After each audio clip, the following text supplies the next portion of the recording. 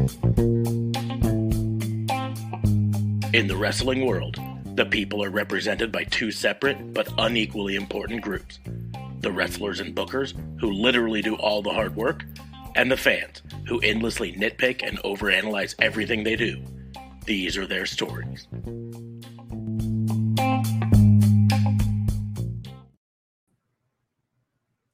Oh, hi. Sorry, I was just surfing the website for Zello Pro, in anticipation of the match, the show that we're going to be going to in 2 weeks, and just noticing some of the people that are on it, and, it's just kind of distracted. But welcome to Raw and Order, the wrestling booking unit, the only wrestling podcast on the planet that is going to the Zello Pro show in Kearney, Nebraska in 2 weeks.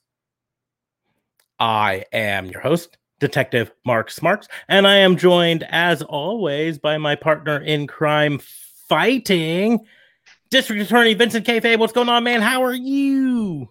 Zello Pro, baby! Boom! Boom! Yeah, he is not scheduled to be there. Well, then. Sure would be nice. It's funny, while you were doing that, I was calculating the number of calories in an entire can of Pepperidge Farm pirouettes.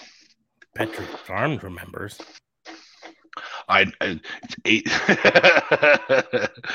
It's 1,800 calories in a Pepperidge Farm pirouette pack can. So my thoughts are, I could go on a Pepperidge Farm diet.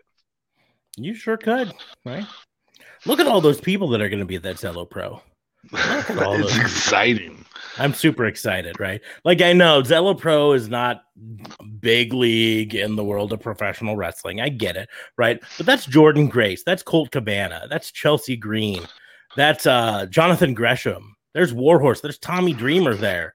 Lainey Luck, the girl with the pink hair, and Heather Reckless, the girl on the other side with the blonde. They both appeared on AEW Dark in the past 2 weeks. The Gun Clubs in AEW. GPA's been on AEW Dark recently, so there's some big names there. Warhorse was on AEW not too long ago, going up against Cody. So I'm kind of stoked for it. Kind of excited, I don't know, and they're all going to be there for a meet and greet. We're hopefully going to get some signatures, so it's going to be exciting. But anyways, go ahead and get rid of that and go back to this screen, because we're not here to talk about Zello Pro. We're here to talk about wrestling crimes. Pepperidge Farm. We're here to talk about Pepperidge Farm. Hashtag still not sponsored. No, not Pepperidge Farm. Okay. I mean, if they those want, those things are freaking delicious. One can of those things, and I'll sponsor it for a week. But it's been a fun week in wrestling. If you discount Monday. Well, I feel like that's what we're doing every week is discounting Monday. I've said that many weeks. I'm seriously, I've said this before. I'm regretting using the word Raw in the name for this podcast, because I could just say I'm not going to talk about Raw anymore if I didn't have it in my damn Twitter handle. Yeah. Well, I wonder, should I just change my Twitter handle to Pissant Podcast? I mean, you could. Can we just change the name of Raw and Order, all of it, to just Pissant Podcast? All the Pissant Podcast. I've thought about it, or have. We can archive all Raw and Order stuff to the Patreon page, and we can do Pissant Podcast, Pissant Bitching, and Pissant Fantasies. Like I said, I've thought about it. It would literally be the same podcast and just have a different name. Yeah. Because I'm just so tired of Raw being so shitty. And, like... How do you feel if you're NBC right now? Yeah. I feel like we used to have both Raw and SmackDown, and then they fucked SmackDown off to Fox and gave it all the better talent and better writers. Yeah, I don't know that it has better talent, because, I mean, I guess now SmackDown has a legitimate world's biggest badass type person in Brock, but prior to 3 weeks ago, they had the world's biggest badass legitimate wrestler in Bobby Lashley as their champion, and they still do. But I was more saying from a standpoint of NBC, USA Network definitely looks over it. The writing of it has got to just make their skin crawl. Yeah. Well, that's it. USA Network. And now they've done it to NXT. I mean, that's their other USA product. Yeah. But that's the deal. USA. Yeah. I'm not saying that necessarily. I want to be clear. I'm not saying that the talent on USA Network is worse. I'm saying that in USA Network's mind and NBC's mind, they feel like all the good talent got put over onto SmackDown because SmackDown is getting ratings. And it's getting applause from fans where fans are like, hey, it's actually pretty decent or sort of decent or even just kind of decent, right? But anything is better than the shit show that is USA Network's Raw right now. And so the network executives at USA Network have to be looking at it and going, did we just get intentionally shit on? Did WWE purposefully put this to be the worst product? It's tough for them because at the end of the day, you have the NXT product was widely considered one of the great products available, and that just got shit on. That's a USA product. We were talking about it before the show, and I being the NXT mark for 2 years of doing this, knocking on. No, we're 2 years, right? Not 3 years. Yep, 2 years. 2 years. 2 years of doing this. Have been the NXT mark for ages. And boy, I tell you, the SmackDown product, almost immediately the NXT product took a hit when Vince started bastardizing it. And the SmackDown product is the better product right now. Well, that's it. I'm scared for this week. 2 weeks time. That's 2 weeks time they managed to do that. Yeah. Well, that's why I'm really scared for this week's NXT because this week's NXT is going to be the first of the official new NXT with the new Sesame Street logo and again all the new stuff. And all the reports say Triple H is still going to be in charge and yada yada yada and everything. Boy, but they started loading up the shows with no names. Mm-hmm. And that's for an NXT watcher. They loaded up the shows with no names. They won one show after Vince announced it. And the next show was, oh my God, there's just not as many people here that I recognize. Who the fuck is this guy? Who the fuck is that guy? Over and over. Who is that guy? And we're 2 weeks into this experiment, and I'm going, God dang, man, like they didn't fire everybody. So we'll get into, before we get into talking too much WWE and too much shitty wrestling and then maybe good wrestling or whatever, let's get it out of the way first that Raw and Order is part of the Tatnisco Podcast Network. So you can head over to tatnisco.com. Link is in the doobly-doos to get the link to it and check out all the other shows on the network for Tatnisco. Tell them we sent you. Hopefully you enjoy them. Everything. We'll get into all of this because the big news that hit just earlier today before the show was the announcement by Samoa Joe that he is vacating the NXT title because of he's not cleared to wrestle anymore. The medical staff has told him that he's got an undisclosed injury and he has to vacate.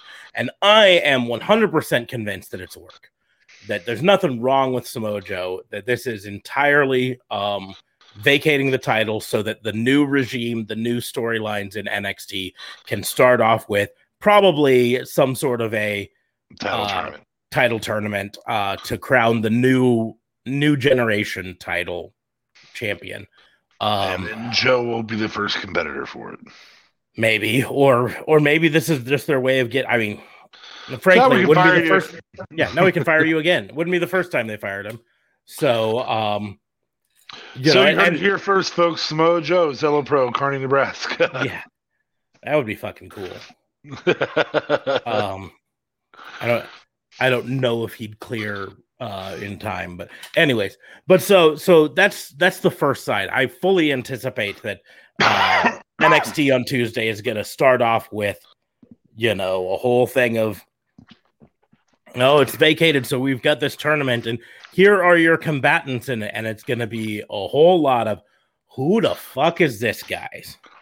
But nobody's super entertaining to watch. They're going to be slow. Mm-hmm. Like, well, they didn't even keep the very athletic Bronson Reed, who I know you don't like, but they didn't even keep him around, and he's a big dude. So we're going to get big dudes that are jacked, that can't touch their own hands behind their backs because they're just so jacked. Again, we're going to get a whole bunch of, who the fuck is this, guys?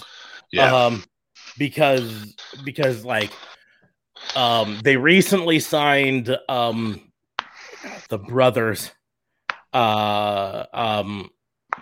Gabe Stevenson and whatever his brother's name is, and reports have it that Gabe, the Olympic athlete, Olympic wrestler, is basically headed to main roster. Like, they anticipate him debuting on the main roster within weeks, because they think he's the next Kurt Angle, and he might be. I'm not saying he's not. He's a fucking Olympic wrestler, but the Olympic wrestlers haven't always done well in professional wrestling. Let's just say that. But his brother signed with NXT, and I just anticipate we're going to see him. I'm not entirely angry at. It was announced that Rick Steiner's son, and I can't remember what his real name is, but show name Rex Steiner is going to be Rex Steiner. And I don't actually, this is the first time you probably will ever hear me, and might be the only time you ever hear me say, I actually approve of that name change, provided they don't screw him out of the trademark on it. Because Steiner's his family name. You know what I mean? Yeah, it's not his real family wrestling name. But it's just wrestling fame, just like Flair is Charlotte Flair's wrestling family name. It's not their real name. It's their family name. It's their wrestling name, but they deserve their real to have name it. is Fleer. I mean, it's pretty close, but it's not spelled the same. It's spelled different. No. And so I'm all for him having the Steiner name. He looks a lot like his father. So I'm all for it. I would anticipate he shows up in NXT in the next couple weeks. So can I. Yep. And so it's going to be a whole bunch of these big guys and a whole bunch of saying, wait, if there's an opening for the NXT champion, why isn't Gargano going after it? Why isn't Ciampa going after it? Oh, that's two former champions right there. Why? Because they're too tiny. Because they're too small and too old. Why isn't Kyle O'Reilly going after it? Oh, because he's too small and too old. Yeah, 36 is ancient. Yeah, seriously. By the way, we're gonna have Goldberg showing up on.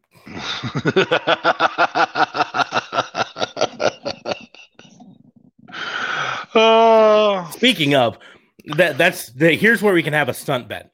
How long before we start seeing WWE legends just creep in on the regular basis?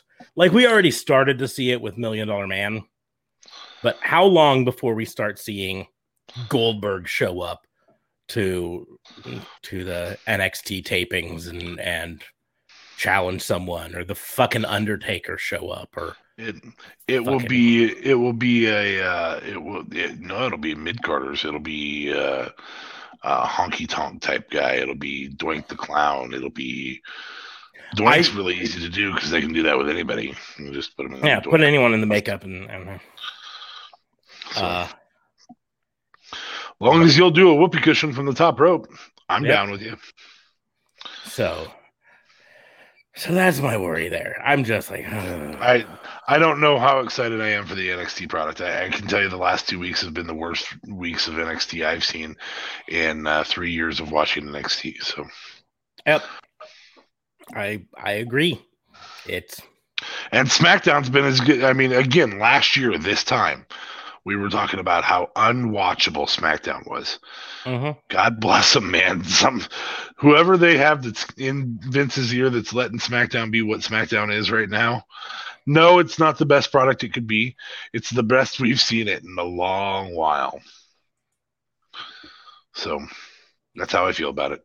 Yeah. I've been wrong before, though. Well, So like I said, I'm knocking on wood, hoping that it's not as bad as we think it is, but I'm betting it's going to be as bad as we think it is. But so normally we do the format where we do crimes, and I say, what crime do you got, and what crime? I don't know. Do we just talk about how shitty WWE is? All no, I got a crime. You've got a crime. Okay, let's do your crime. What is your crime, DFA? My crime is a negative-ish one. I'm excited for where the storyline's going. I think people have noticed that I'm marking out a little bit for SmackDown right now.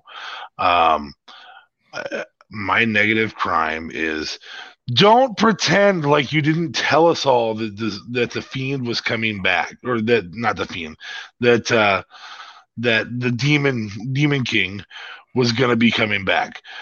You flat out had the red light show. Smarks, I'm not joking. JLB said, "What the hell was that all about?" In a chat thread that the three of us have. We didn't mention. That's the first mention of him. God, you're an ass. Yeah. Holy shit. Anyway, sorry. We got in on a conversation, and so I was like, well, whatever. He's not here to defend himself, so fuck him. Said in the thread, what the hell was the stupid red flashing light about? Now, I usually get to watch SmackDown on Saturday or Sunday, usually on Sundays. So I watched last week's on Saturday night. I came home and I was like, I'm tired, but I'm gonna watch it because I got an actual pay-per-view tomorrow. And so I watched it, and I'm sitting there just anticipating this thing the whole time. Mind you, I've already seen JLB say to Smarks, what the hell was the flashing red light about? And Smarks say, I'm sure the Demon King's coming back with Balor. Uh-huh. And I'm like, no, the Prince is too good. It's a lot of fun. Why would we go with the supernatural Demon King when we could go with the Prince? And son of a bitch, I watched it that Sunday and I was like, that's the Demon King. Because it was the way JLB said it, I thought it was going to be the whole episode that it was flashing on and off. No, it was a 3-second boom. The fans didn't even acknowledge that the light had changed. The only one who acknowledged any of it was the one who wants everybody to acknowledge him, and that's Roman. And then it was gone. Yeah. And then, on commentary, I think they said something like, what was that? Oh, it must have been a problem in the truck or something. Yeah. Must have been a glitch. And then this week they were like, we could have never known. Oh, wait, the light turned red last week. Yeah. Yeah, well, you kind of did know, right? They basically told. I mean, it was literally a flashing red light that told you. It wasn't even flashing; it just turned on for 3 seconds and then went away. Like maybe a single flash. Seconds. Yeah, so just turned on and then off. And but it turned on and went off.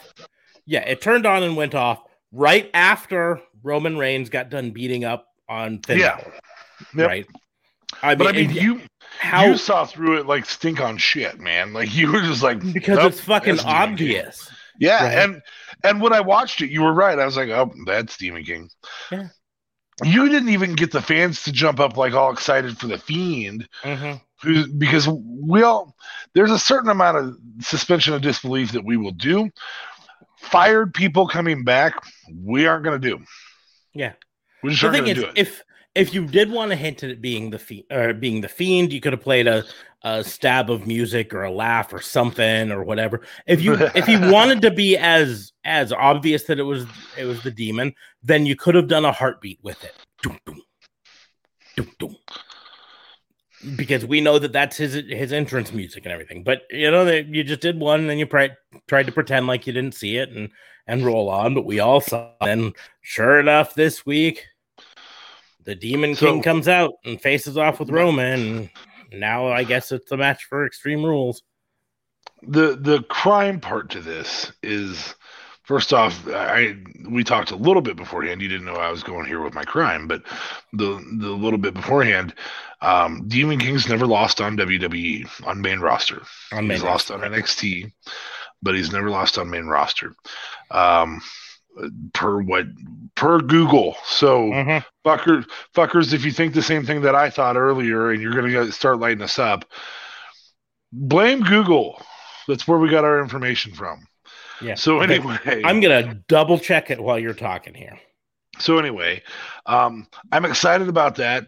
But the crime is, and I don't have a problem with the introduction.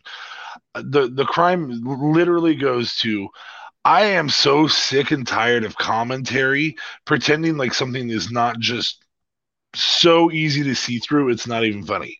Oh, let us try and convince you that this is not the case. Oh crap! Everybody knows. Everybody knows. Uh, See, I thought he lost to. I thought maybe he lost to Lashley. Is what I'm thinking. Lashley or Bray is who I thought he lost to. Fiend. Sorry. Yes. As far as I can tell here, and I'm gonna keep looking at here. Let's go to cage match. We'll just do cage match. But it might have just been Finn Balor that lost to Bray. I think it was just Finn, but or to Fiend. Sorry. Again. Fucking autocorrect. You should know by now. I am never gonna type Finn Balor.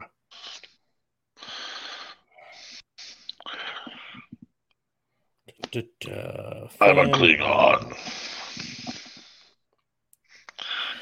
But no, okay, let's see. Go back to before he went back to NXT. Captain. WWE, the Finn defeated Finn Balor at SummerSlam of 2019. The Fiend did. The Fiend, but it was just Finn Balor. But and that's what I'm trying to,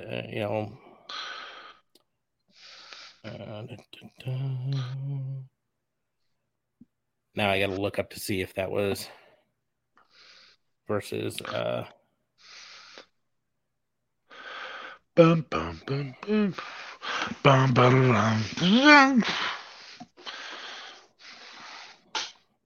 Anyway, I don't think it was the Demon King. I think it was just Finn Balor. But let's see. Well, while you're doing that, I'm also going to go off on AEW's announce team on Friday night because, good God, that was sloppy. It was just like, all I'm going to say is Excalibur, enjoy your wedding, bud. We're ready for you to come home. Yeah. So, yeah, as far as I can tell, it was the Fiend versus regular Finn Balor. Beat him in 3 minutes, and that was his last pay-per-view on the main roster before he left. Went back to, okay. And then eventually went back down to NXT. So, but yeah, that's what my worry is, that they're going to sacrifice the one undefeated streak that they still kind of have. And yes, it's not a true undefeated streak because he lost to Samoa Joe in NXT, but it's a main roster undefeated streak, and that's all they fucking care about. So, that the Demon King has not lost. Finn Balor has lost, but the Demon King has not lost. And I just worry that they're going to sacrifice him at the altar of Roman Reigns, when I think you would agree with me that the better storyline is to have the Demon King beat Roman Reigns and then have Roman Reigns reclaim the title at some point down the road. Oh, I absolutely would. In fact, if I was to fantasy book this, I have Roman Reigns, who just accepted Brock's challenge somewhere. I don't know what event, but Brock's challenge. I have Roman Reigns get attacked by Brock in his match with Finn Balor. And during his match with Finn Balor wins, of course, because of that. And Roman is no longer focused on getting the title back. He will be, but he needs to rectify a situation with the family. I just had a realization. Next pay-per-view being Extreme Rules, they're going to make it a fucking triple threat. Oh, shit. Well, who's there to take the fall? Is Finn? Are you going to have the Demon there to take the fall? That's my worry.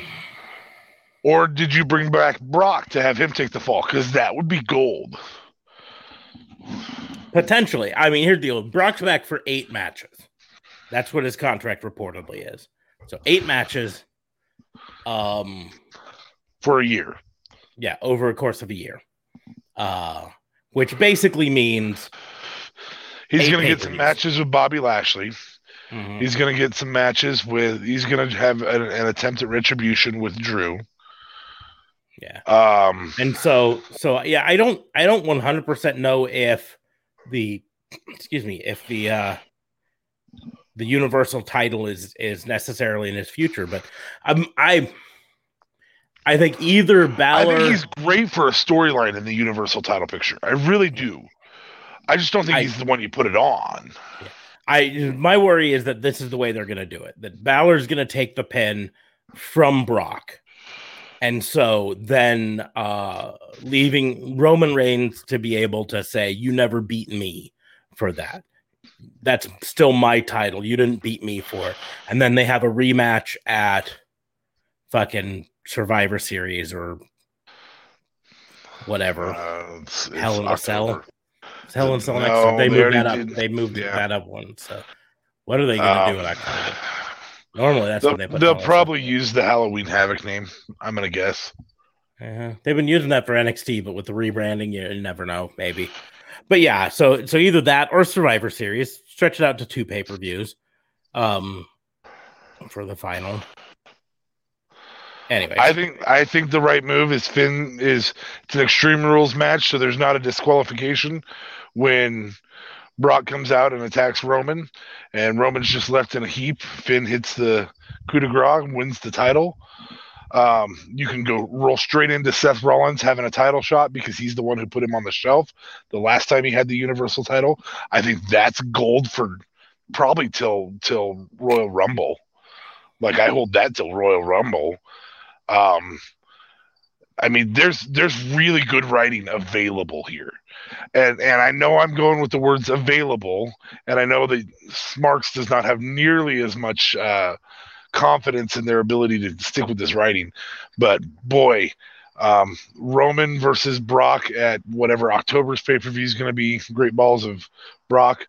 Whatever. Great Balls of Brock. He's the only one who headlined the Great Balls of Fire. I'm just saying. So, because it only lasted 1 year for a reason. Anyway. That's the dumbest fucking name you could ever do. Payback, Backlash, fucking SummerSlam, WrestleMania, Splitter, pay-per-view. I don't care what you call it. Anyway. And so you can build that Seth versus Demon King setup. Obviously, Edge is still considered a contender there. You have 4 solid contenders right now for the WWE or for the Universal title, and I would say if you push hard enough, you could maybe get a couple of these mid-carders into that category. I think Happy Corbin could get into that category. I don't think he will. And you've got Big E, always there looming. Big E is always there looming. But so I just worry that Finn Balor's there to take the pin, or lose to Roman, either or, and that's my worry.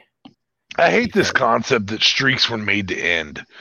The Undertaker streak could have literally never been broken. That would have been fine. Nobody would have been pissed off about it. But I just think, But that's my worry. I don't know.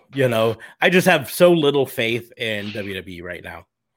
Even though SmackDown's been better than it has been historically, I just have so little faith in them. I don't blame you. I wrote your world title picture till Royal Rumble, all the way through Royal Rumble, and you can throw Big E in wherever the fuck you want to.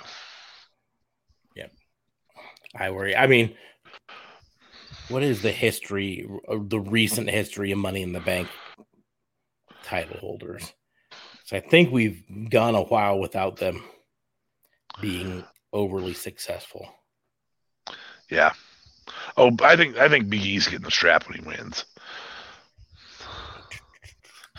And I think they want the story of Roman winning at Royal Rumble. In the Rumble. Let's see. Because that would be, 7 straight Royal Rumbles that he's main evented. Ooh, there's another streak that could be broken. Let's see. I guess Miz successfully cashed it in last year or earlier this year. But he, important to note, was not the Money in the Bank ladder winner. Brock Lesnar cashed it in and won it. Year and won it. So I guess that's a successful one. But Braun lost it. Corbin lost. And Corbin lost. And Seth won.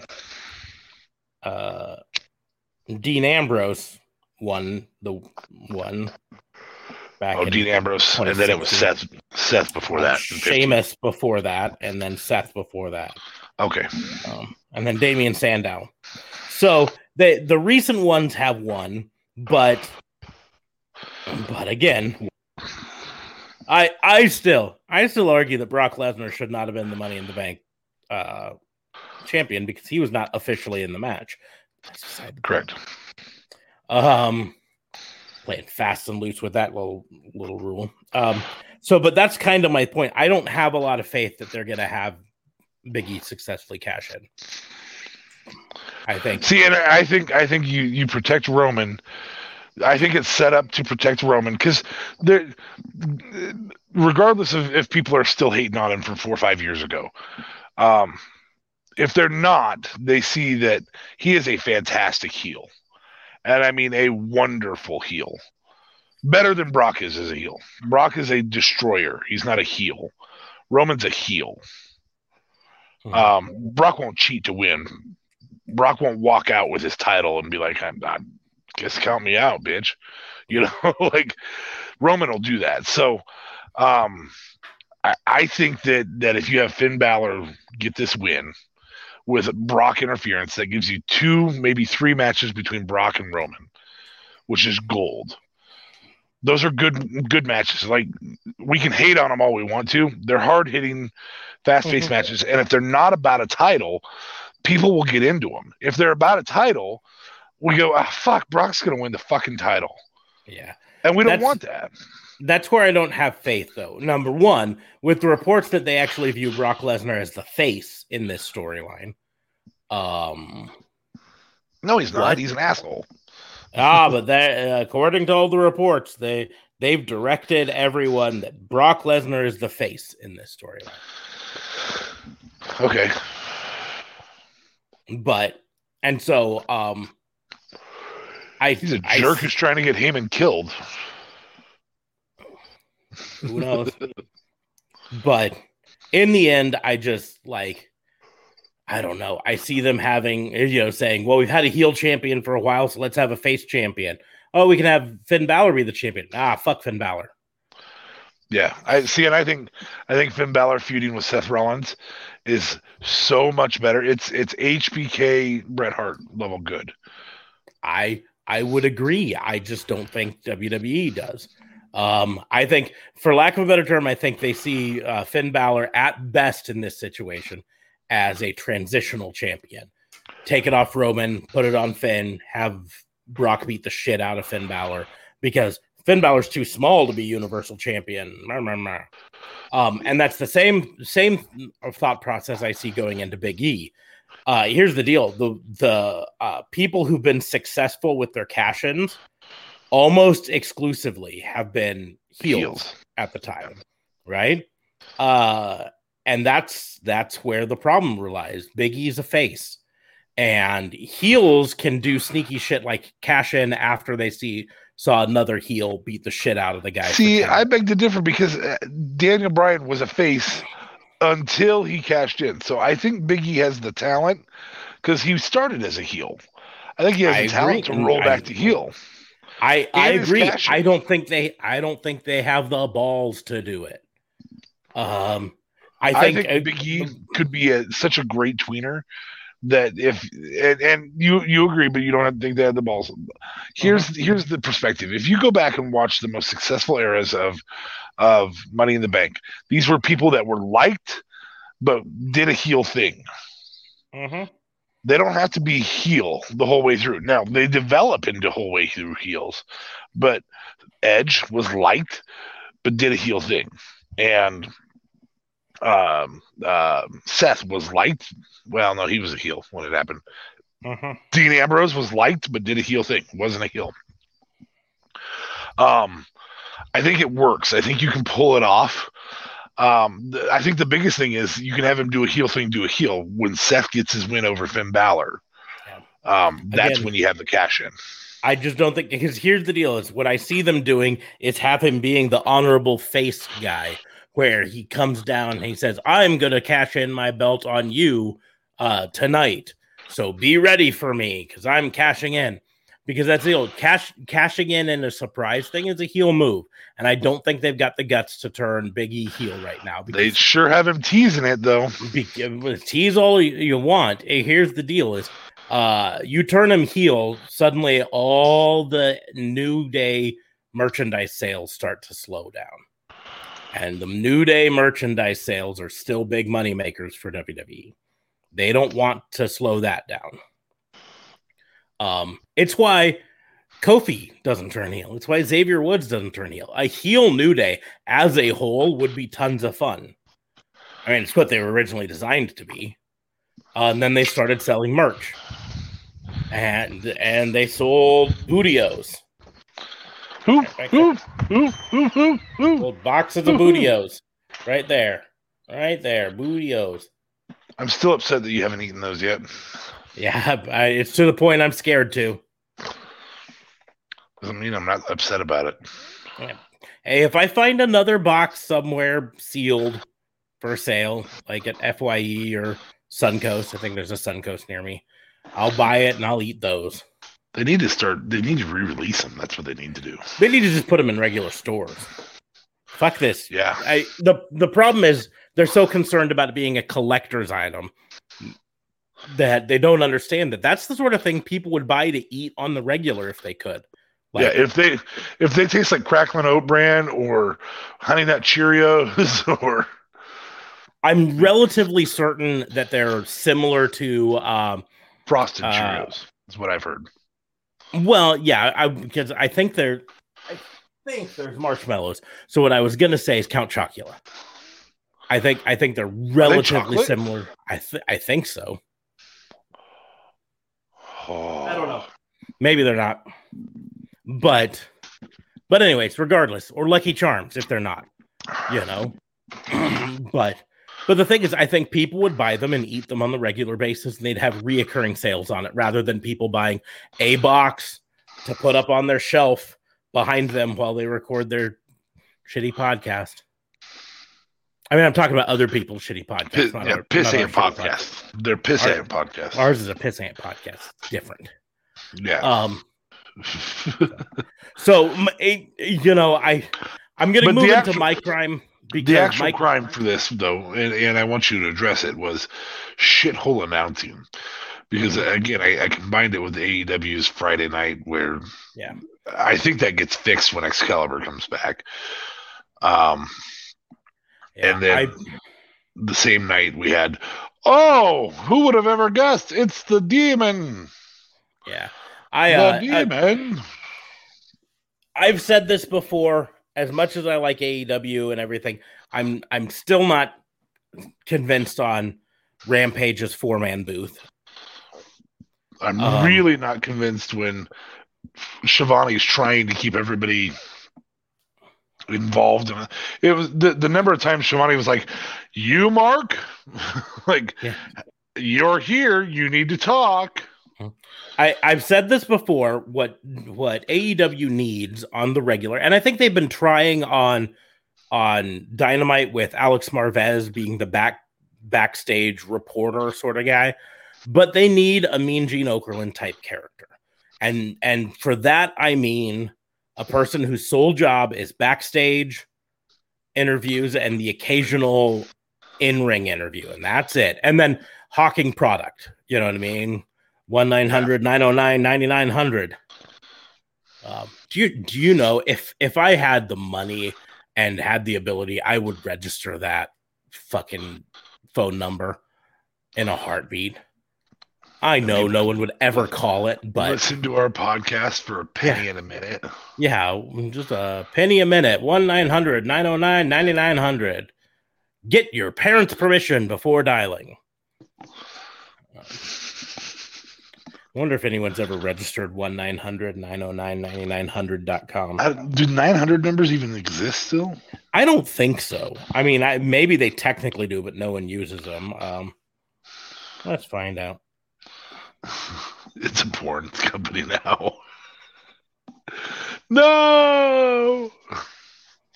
I'm just Googling to see if anyone, because I literally might spend the $20 to register 1-900-909-9900. Someone's got it.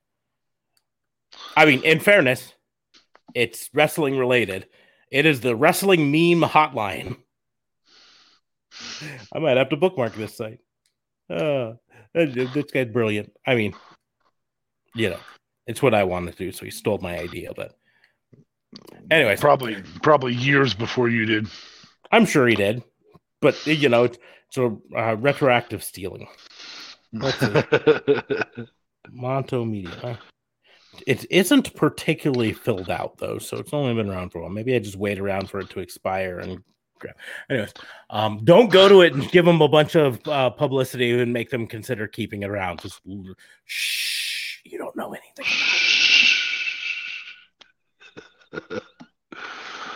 ZellowPro.com. Listen to all your Zello Pro merch. But anyways, I just Mark Henry has been doing good as the backstage interviewer. And I'm fine. And I don't think he did. I think he did fine with that, and more specifically, I think he could grow into it more. I think he's struggling so hard on actual commentary in my book that just put him in one role and let him learn the one role, right? And then maybe he can grow into commentary at some point. But right now, just let him be the backstage interviewer. Let him be the Mean Gene for Rampage. And, Alex Marvez, I really think Jim Ross should be the Mean Gene for Dynamite. And let Shivani and Excalibur handle and put, I'm fine because, like I said, Jericho does well on commentary when he stays focused. When he gets off, I like Taz until the call out. This week's call out made me go.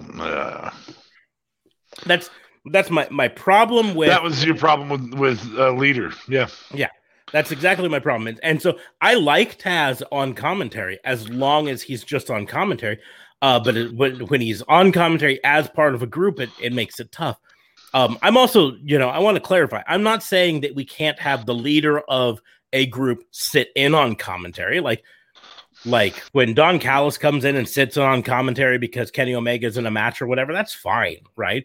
But as a regular permanent fixture in the commentary booth, I think they should not be the leader of a faction at the time, which is why I like Jericho as on commentary, but A, he's still technically the leader of the Inner Circle.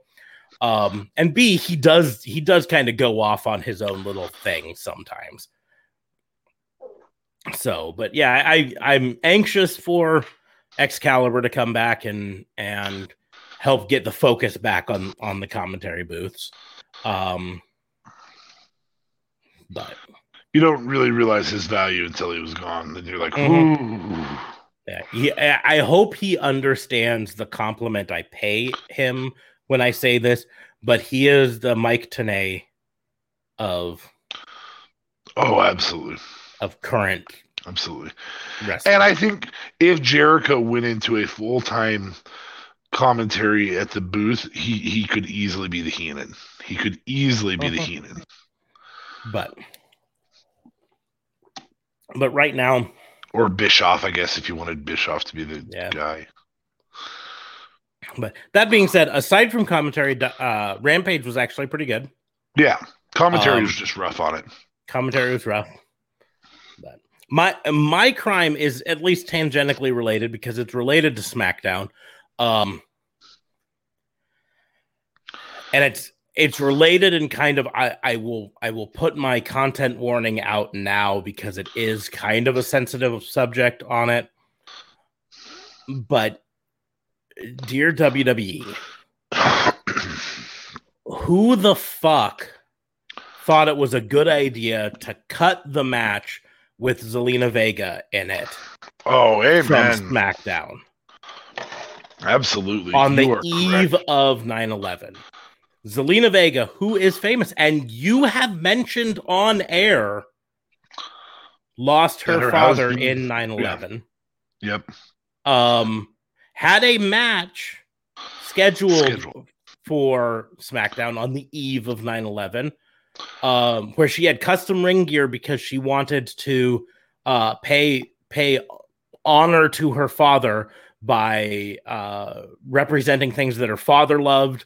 And wrestling at an event in an arena that her father and her used to go to in the city that the major events of 9/11 happened. And then the next day she was going to be at the memorial representing WWE.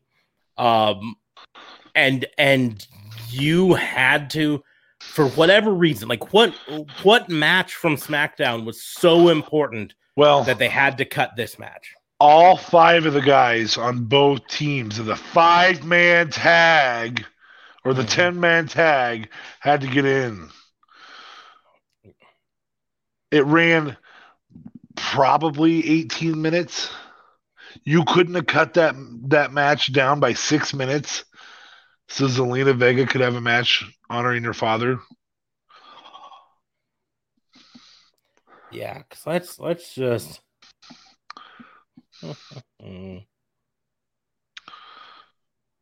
You couldn't have cut out. Having the Atlanta Hawks basketball player come in to talk smack. Couldn't have done that. Yeah, well, you couldn't have done a lot of things. Instead, you're just like, so what all else?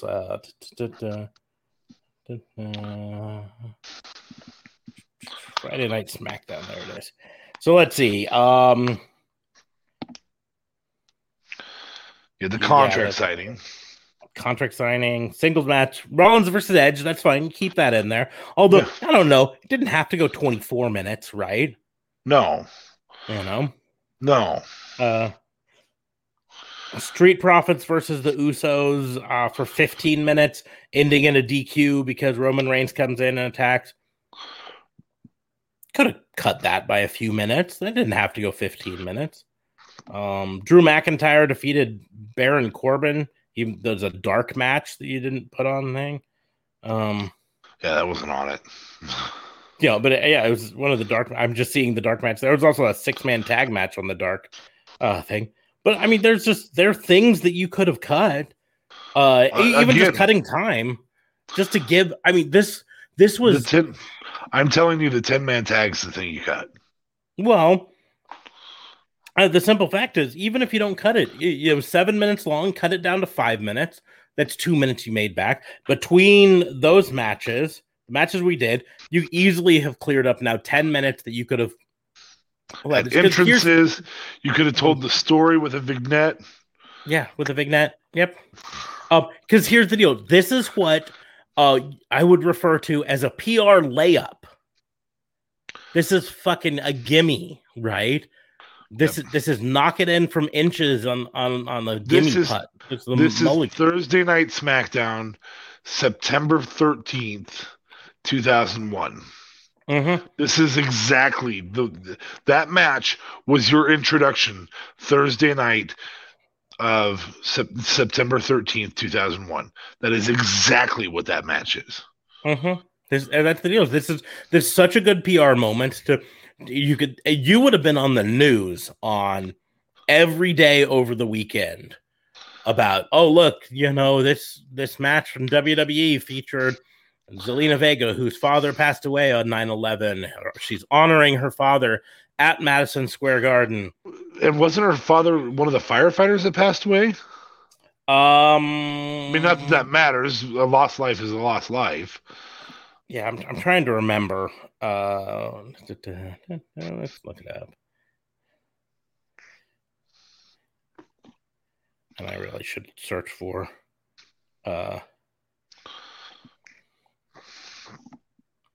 No, he was a telecom analyst at Cantor Fitzgerald, which was in the World Trade Center. Okay.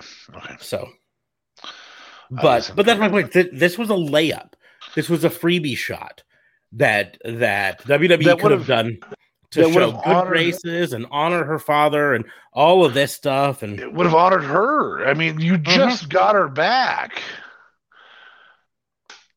You worked hard to get her back, to convince her to take off her Twitch stream, and then you do this. Like, don't shit on this. Yeah, and you had a chance to, and then you fucking did. I mean, subtract the PR parts. It's the right fucking thing to do. You managed to fit in somebody talking shit on the Knicks over the honorable moment that you had available. Yeah. And that's, I mean, like I said, I'm pointing out from a PR standpoint because I know that's what WWE thinks about. From a PR standpoint. This was a fucking layup and you missed it. This was fucking. It was even more than a layup. It was an open net layup. The team was down at the other end still, and you're just standing there underneath the net with the ball and just toss it in. That's all you got to do. You can tell by the way I talk about basketball that I know a ton about basketball, right? Just granny shot. Yeah, right there. Right there. Like it's even more than that. It's like you're a little kid and your 7 foot tall dad just lifted you up to the hoop, and all you got to do is put the ball in. Right? No, it's your little kid. You just got a basketball net for your living room. Yeah, that is literally 3 foot tall, and that is literally shorter than you. You can walk up and put the little foam ball in it. Mm-hmm.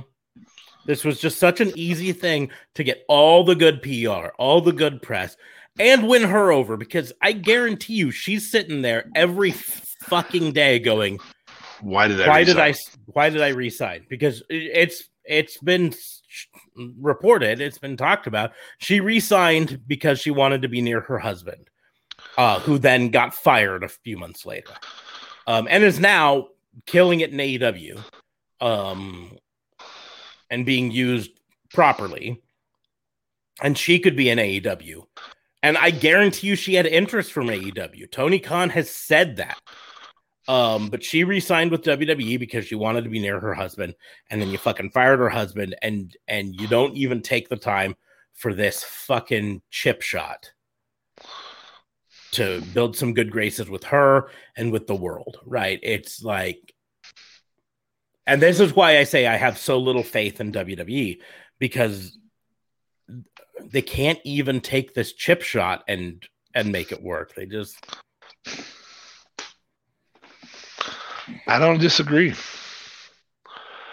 I'm hopeful on the storyline front, but this, I mean, you're right. That does tell us, is this what's coming down the pipe? Is this what we are going to continue to get? Mm-hmm.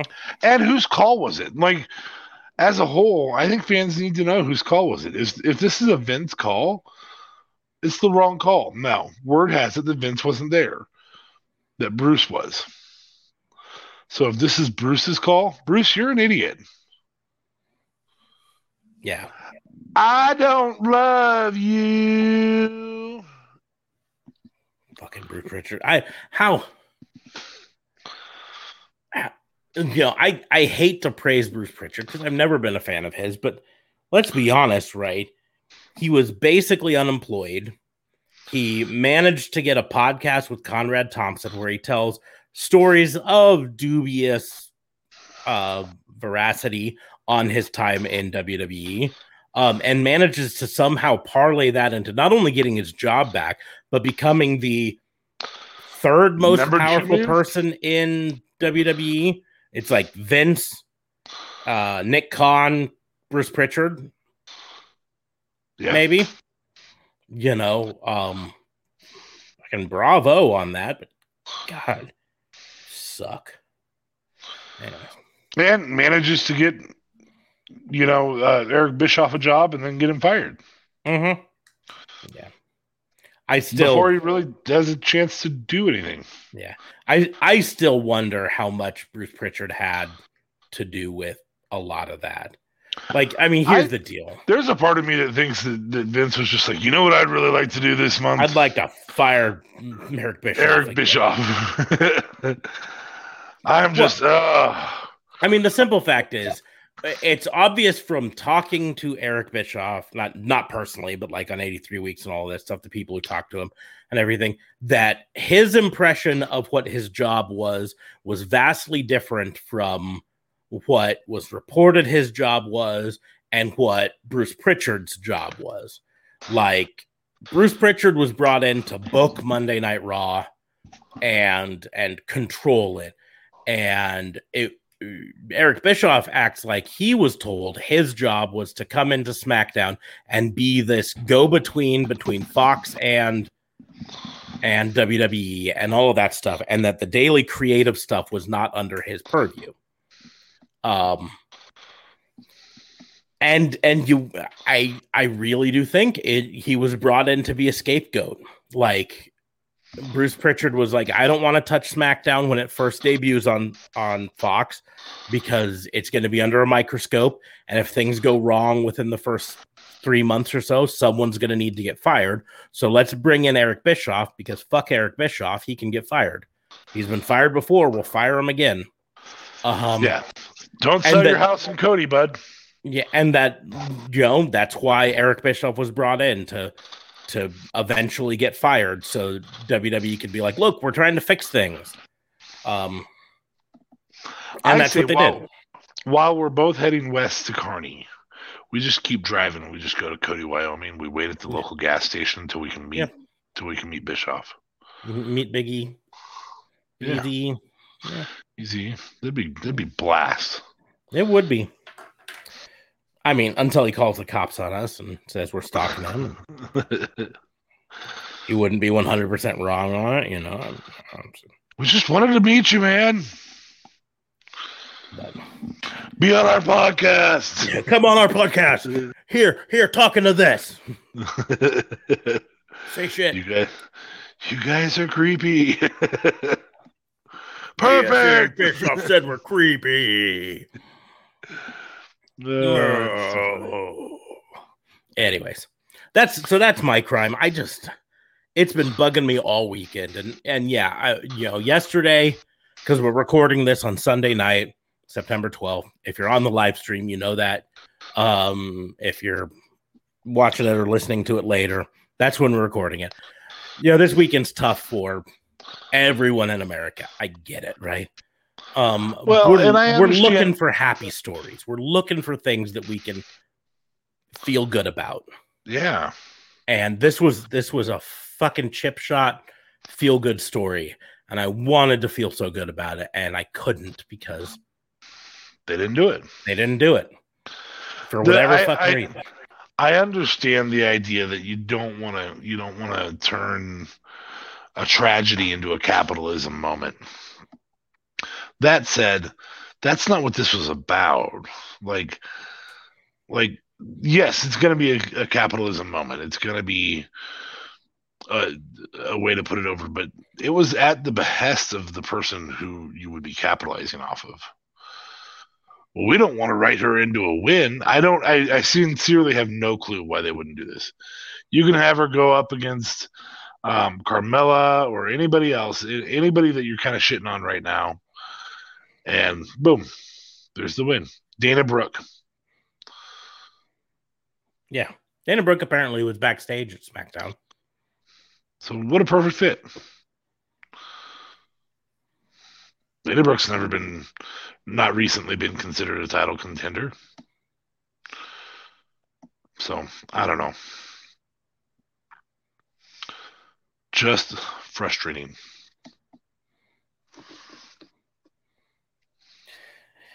So frustrating. Anyways. But on that note, I'm tired of talking about shitty WWE. So I don't even have any misdemeanors to talk about, really. I mean, we've kind of talked about it. Fucking, they're probably going to fuck up NXT. They're fucking up Raw on the regular. SmackDown's decent, but you I don't get to watch it because fucking Sling TV. Hashtag still not sponsored. You know what the best way you guys can sponsor Smarks is? Get Fox on it. I was so frustrated. I logged in. I'm going to go on a little Sling TV rant here for a moment. I logged into Sling TV the other day, and it was like, oh, hey, we've started to use Locast to get you your local channels. Locast is a service where local channels are rebroadcast and everything. I'm like, oh, sweet. So I sign up for Locast, which is free, right? I sign up for Locast and all of that stuff, and the first thing it says, nope, local channels aren't available in your area. Like, well, fuck, that was great. And then 2 days later, Locast gets shut down by the FCC.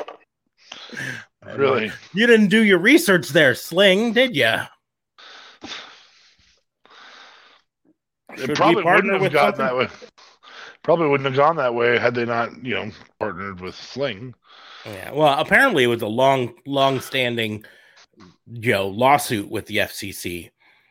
They were being sued because the networks were claiming it was illegal redistribution because they were taking the over-the-air signal and then digitizing it and streaming it, and then adding their own commercials at times. Oh, that's where it went. Well, but even without adding their own commercials, the ruling was that you're rebroadcasting their signal without their permission. So, and the thing is, there have been other companies that have gotten done basically the same thing and gotten shut down for the same reason. So it's not like Locast didn't already have precedents to look at and be like, maybe this isn't a good business model. But they decided to do it and then got shut down. But it's just the fact that it was 2 days after Sling TV did a big old banner on my screen, like literally blocked off my whole screen and said, hey, sign up for Locast to get your network channels. And I'm like, okay, cool. And first of all, it said, nope, you can't get your network channels. And I'm like, well, what the fuck was this for? And then second, 2 days later, it's like, nope, you can't even use Locast anymore anyways. And yes, I know. I could just put a digital antenna, and I can get my local channels on that. But the thing is, I can't DVR from the antenna with the system I currently have. I'd have to then pay an extra $100 for an HD home run or whatever to hook up to my Android box to DVR it. And then I have to buy an external hard drive to DVR to put on this. And it'd be a whole bunch of stuff to do. And the only thing I want network channels for is Friday Night SmackDown. That's it. Everything else I can get on fucking Hulu. Which you can get the next day on Hulu. But it's edited. Well, it's still there. It's highlighted down. And so they take the 2 hour, hour and a half of total broadcast time, and they edit it down to 45 minutes on Hulu. So you miss shit. God, that's the perfect way to watch Raw. Yeah. The perfect way to watch Raw is fucking with your eyes closed. Just not. So done. On the upside is AEW Dynamite did 1.3 million viewers this week and outscored Raw in the Prime demo. So even though Raw technically had more viewers, right? Most of their viewers were above 50. And Dynamite had actually more of the 18 to 49 viewers. And that's cool. Well, as a member of that demographic, it sure is, but I'm sorry that you're not. I'm still in the 18 to 49. Thank you very much. But you'll be 5 more years of that. 5 more years. Thank you very much. You'll be out of it before I am. Yeah. You know what else I'll be out of it before you are? Well, I don't know. Probably nothing because you'll probably retire before me. Out of Yeah, I'll be out of money before you are. That's not entirely factual. No, We don't know that. We don't know that. Mm. I could. I don't know. It's Something pretty crazy could likely. happen. I could be out of life before you. I mean, you could. I mean, anything can happen there. You know, I can't rule that out. I will be out of children living in my house before you. You will be out of it. I mean, unless I kick her out. Well, or unless I marry somebody who's, a Twinkie in the city or something. Yeah, I'm just like, fucking get out. Friends reference for you. Daughter of mine, you're 13, you're old enough to live on your own. Get out. Fabe's son just graduated high school. I have to win this. Get out.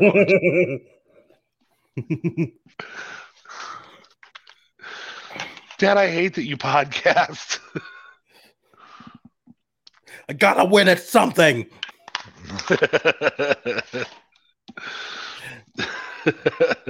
I'm just banking on her being like a doctor or a world famous musician or some shit like that, and it's the only way I get to retire. Yeah, retirement plan, kids. Mine started Pee-wee football and had 3 tackles in his first game ever, and so boom, there's my retirement plan. Here comes the boom. Here comes Fabe's kid, baby. Boom. Yeah. Anyway. But so I don't know. Let's just move on to commendations because I want to talk about because like AEW was good. Fucking SmackDown was apparently good, except for the shit that we already talked about. And that wasn't actually televised. Like the worst part of SmackDown, I will say, and this is a misdemeanor, 10 people in a match does not a good match make. It makes a confusing match. It's like the point in the Royal Rumble where there's 17 people in the ring at a time. Yeah. It's too much. There are times that it can work if it's like a War Games match.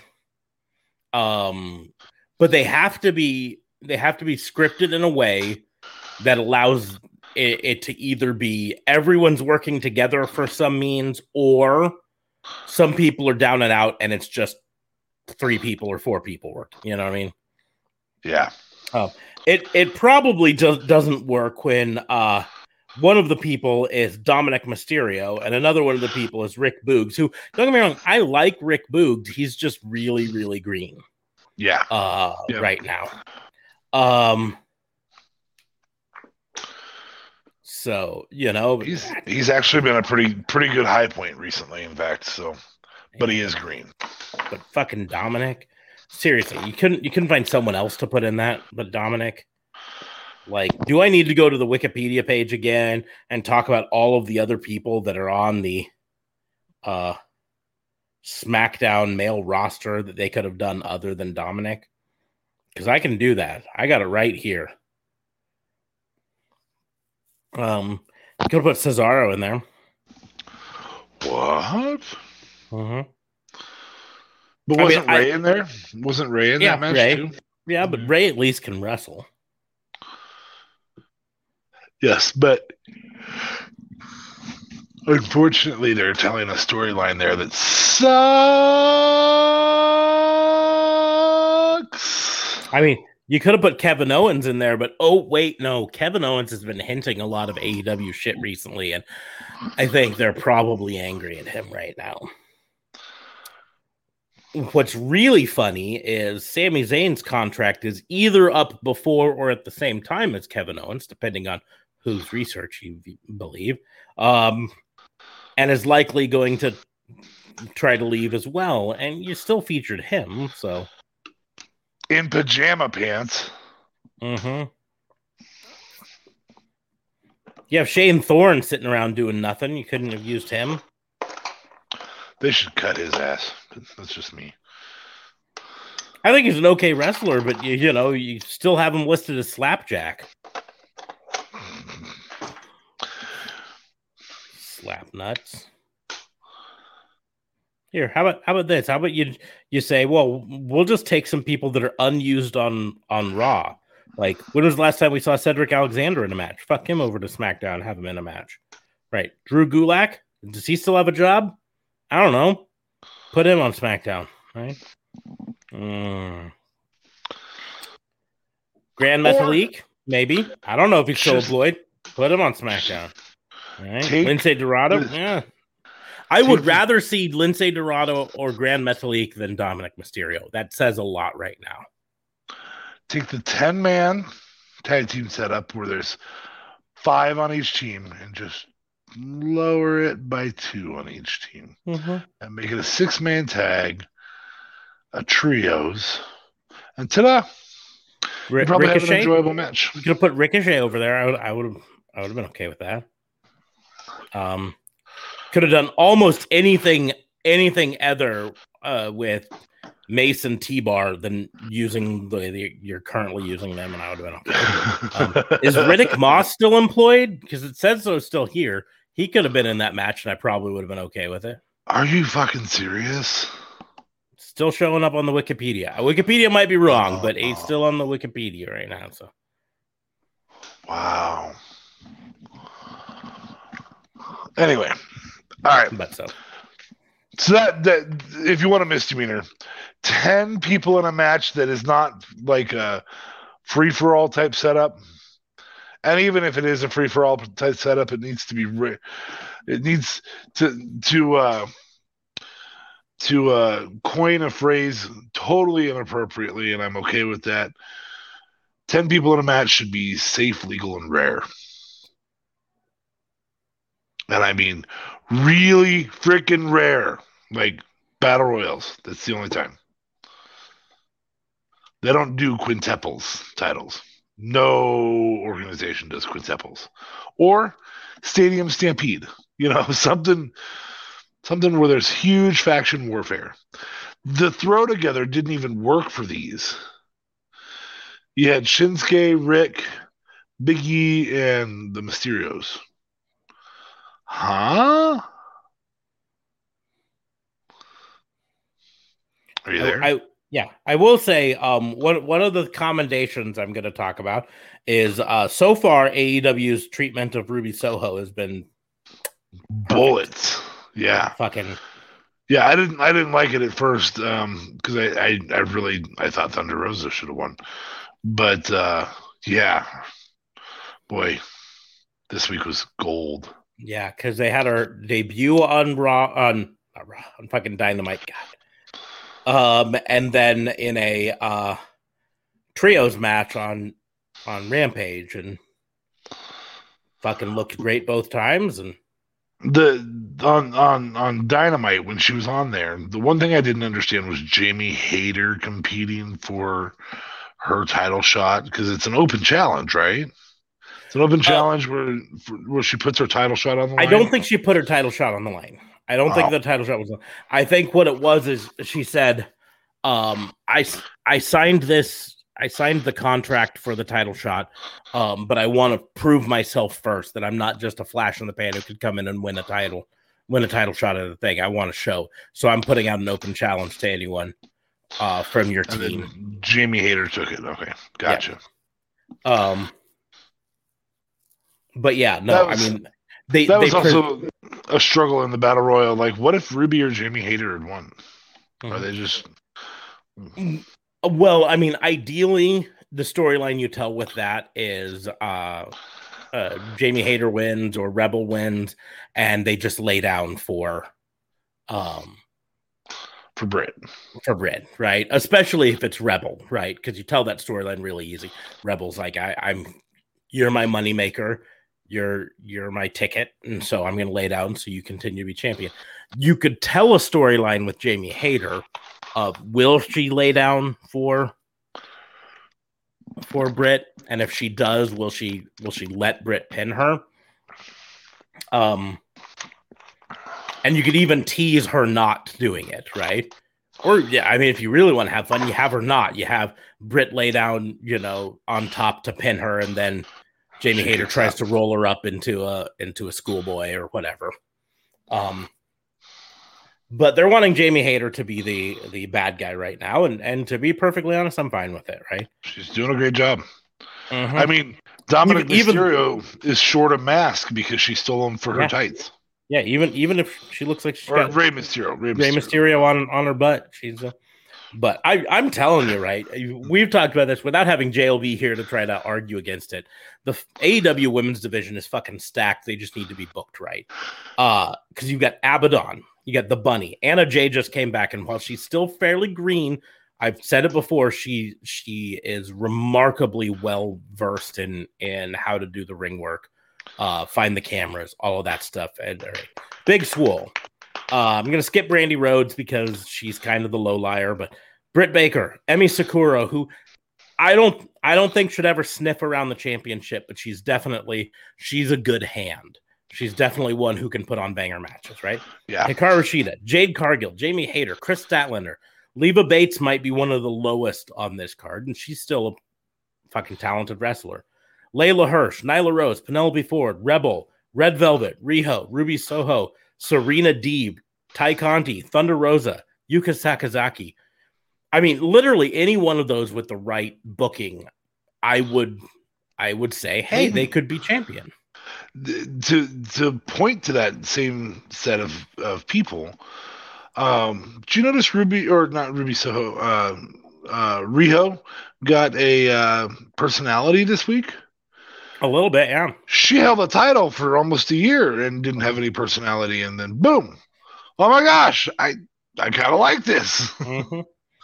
I kind of wish they'd feature Yuka Sakazaki a lot more. I know she's got this magical girl gimmick that might not work with American audiences very well, but I think she's fucking talented as all shit. So I would have preferred to have seen Yuka Sakazaki, Ruby Soho, and Chris Statlander in the ring. But here's the deal.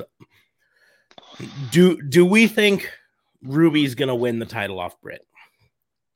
I think it's unlikely. Probably not. But it's Thunder Rosa.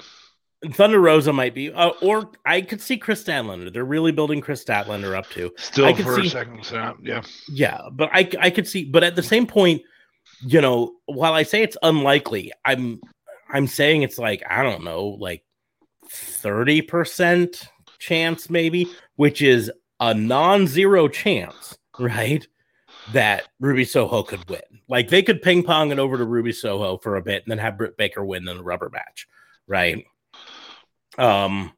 Britt Baker, that would make Britt Baker the first two-time singles champion in AEW history. Yeah. Which could be a big deal, right? And Ruby Soho finally get even just a short run with a championship belt would instantly put her as superstar status.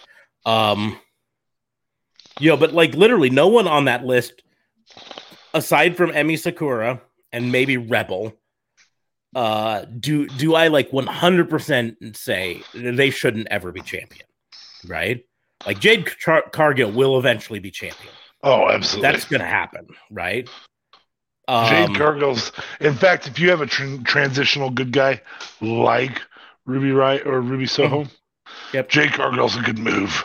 I think she's 6 months to a year out, but that's my thing. It's the only thing with Jade Cargill is even though she's 12-0 right now in her career, I just think she needs a little bit more experience under her belt. But that's why I could see you have Ruby Soho win it. You then can have a heel win it, like a Penelope Ford, eke out a victory, something like that. You could have a Chris Statlander win it from that, and then you could have Britt Baker win it back or something. But I mean, every single one of them, I'm like, I could see them winning. I would like to see Hikaru Shida back in the title hunt. I know they're telling this storyline on AEW Dark that she's more vicious now than she was before. She's out for blood. They need to tell that storyline on Dynamite or Rampage, something. They need to show her being more vicious. On telly. Yeah, on the television. Now, that being said, there is a connection that I'm going to say, a connection in the commendations here. AEW Dark started its run this week of being filmed in studio at Universal Studios Orlando, Florida. Reportedly in the same studio that Impact used to record in,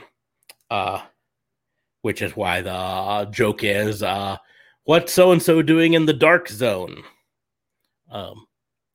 But but I think that could be, we talked about this last week, even the reports that this was happening, or maybe 2 weeks ago was. I think that could be really good for AEW to have a regular crowd there for AEW Dark. Sure. I think it also could allow AEW Dark to have a little bit more consistency. Probably my biggest problem with AEW Dark is that you never know how long it's going to be, right? Some weeks it's 2.5 hours long or some shit like that. You know what I mean? And it's like, come on, let's make at least with Dynamite and Rampage, exactly how long it's going to be each week, right? 2 hours for Dynamite, 1 hour for Rampage, maybe a little bit of overrun. We can't say for certain that there won't be, but for the most part. But let's see here. Where's let me find Dark this week.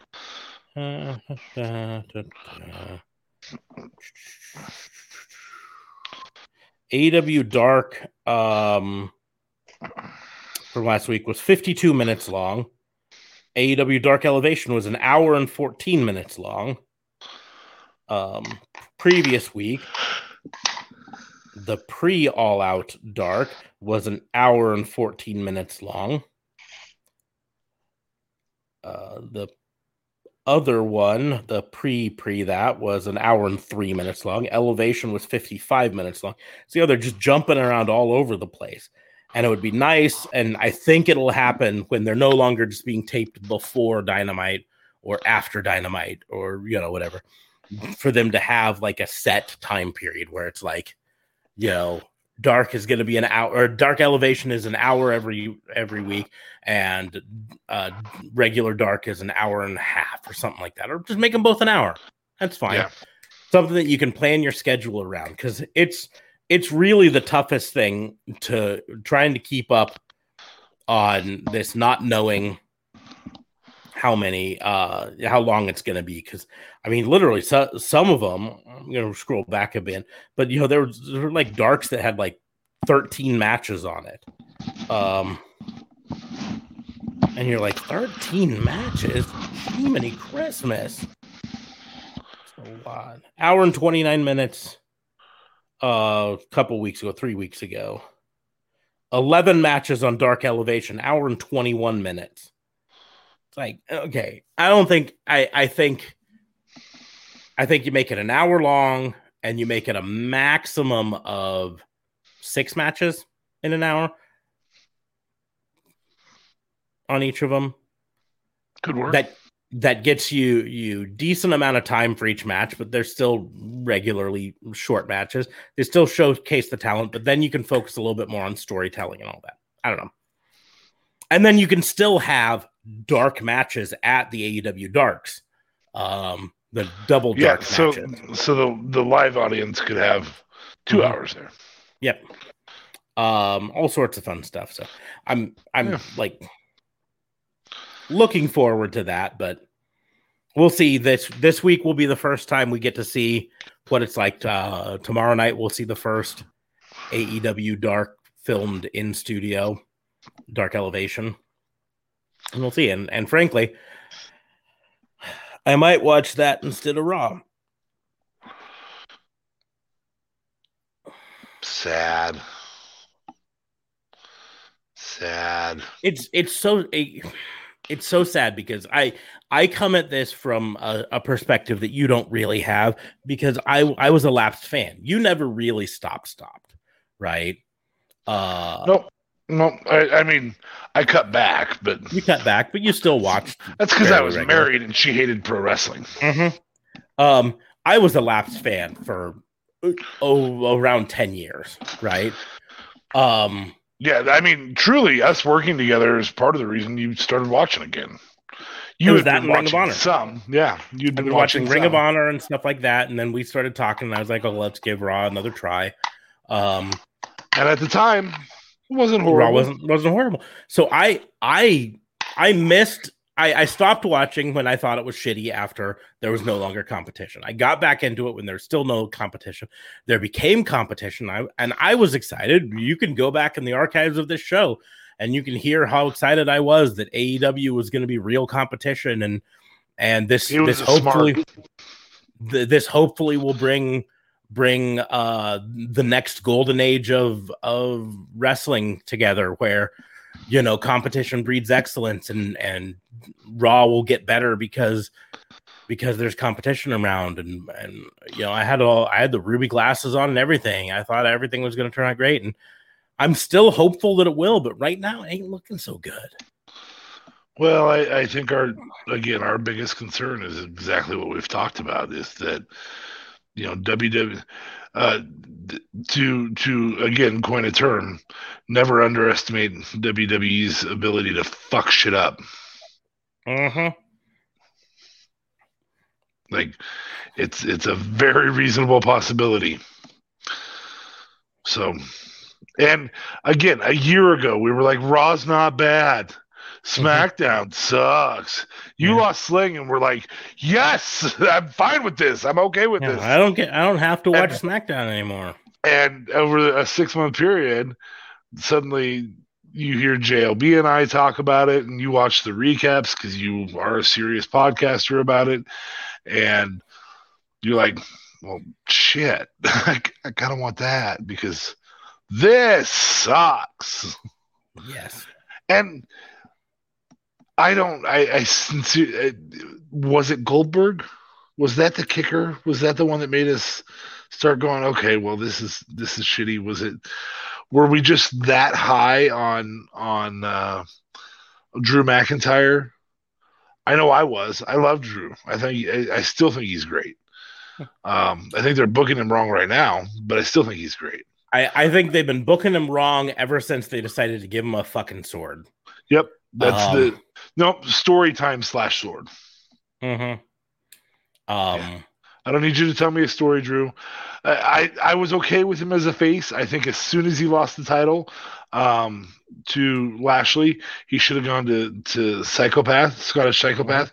He should have come out in a sleeveless trench coat and just been ready to murder everybody. Been a dick.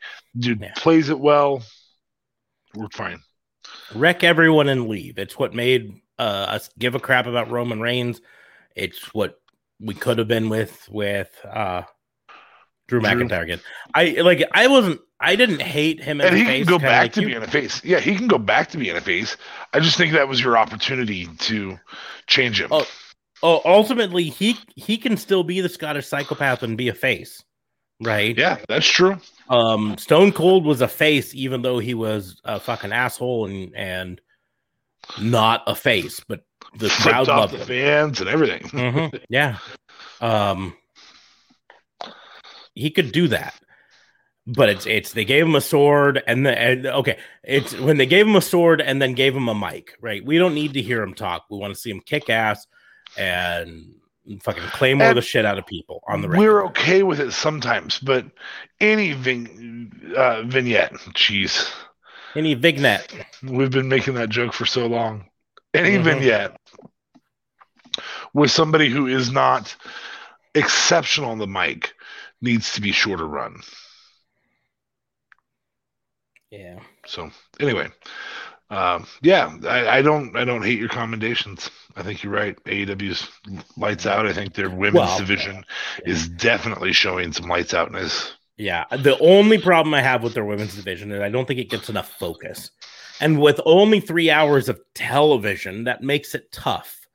That said, if you're going to add a 4th or 5th hour, you can do a 4th hour on Rampage.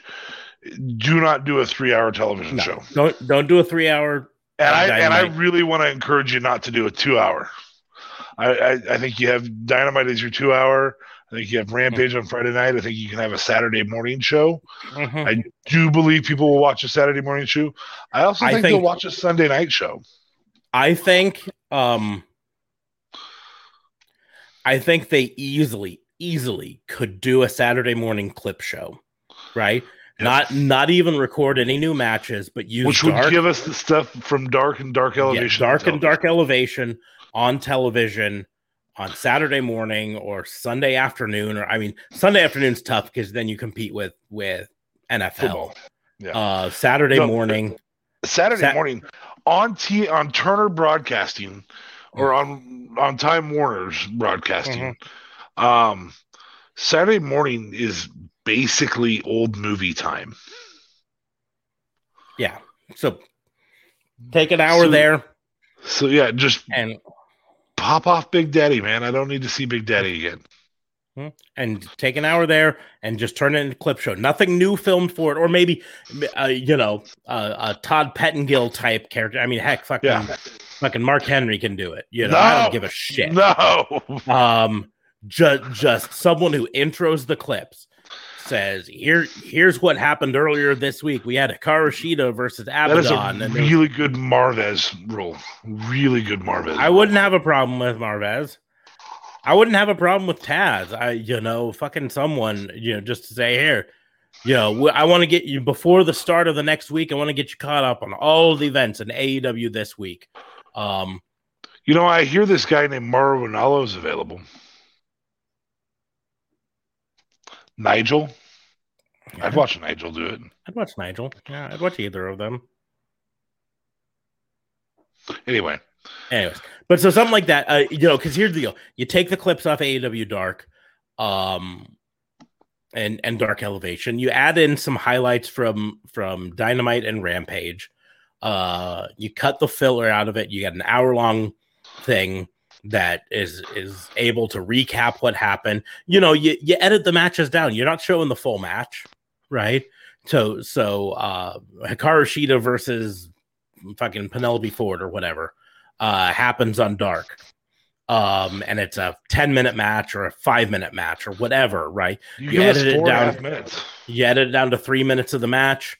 That shows the highlights, shows the big spots of it, shows the winner celebrating any post-match beatdowns or whatever, and then you roll on, right? It'd be really great for that on that spot show. Having your big name talkers, minus MJF because he'll swear, but having your big name talkers just recap the week. CM Punk this week. Next week it's it's Moxley. Next week it's Jericho. Next week it's Guevara. Next week it's Orange Cassidy could host one. Yeah. Here's a match. Whatever. Yeah. This happened. Someone's gonna press a button. Whatever. I would watch it just to, and we've talked about that before. Also having those guys just do filler stuff like that would be gold. But so I'd be fine with that, especially because it would get the women's division a little bit more focus. Yeah. We'd get some of them there. It would help. I really do think AEW is missing out on this because I think it would drive people to watch Dark and Dark Elevation more. Because right now, just to do, where's the Dark from this last week? 442,000 views, right? For a third, Dark. A third what Dynamite gets. Yes, a third of what Dynamite gets, right? I think they could get that up to half what Dynamite gets, another 200,000 views easily. I also think it pumps Dynamite for a younger generation. The key to Dynamite is that it's in prime time. And whether we want to believe it or not, parents still control the TVs in prime time. Mm-hmm. If you can get in front of kids, and I know kids don't do Saturday morning cartoons anymore, but at the end of the day, if you have something that kids would watch on Saturday morning when mom's cleaning, when dad's mowing, when or vice versa, I'm not trying to be gender specific there or sexist, But when those types of things are happening in all households, the same way they did in 1972, 82, 92, 2002, 2012, that's been the day that people do their housework for the most part. That's been the day the kids are home. That's been the day you get that's been the time of day you hand the TV over to the kids. What a great opportunity to pick that up. Yeah. But even aside from that, it makes AEW Dark feel like part of the actual show. Because right now, the vast majority of viewers of Dynamite and now Rampage are what we would call casual fans. Yeah, what we'll call casual fans who are like, hey, I'm going to watch the television show, but the Dark and Dark Elevation, they're not important. And storyline wise, they rarely show up in the regular storyline, right? So this would put it on TV where they would watch it, and it starts to build it into the storyline and goes from there. I do want to say, and I don't know I mentioned it last week, but I do want to reiterate here how much I wish AEW prioritize the post pay-per-view media scrums as well, right? Just fucking live stream them right on YouTube after the thing. I wouldn't be able to watch it live because I'm probably going to be on here talking about how my mind's fucking blown by the latest pay-per-view, but I would immediately afterwards go and watch the media scrum because they're fantastic.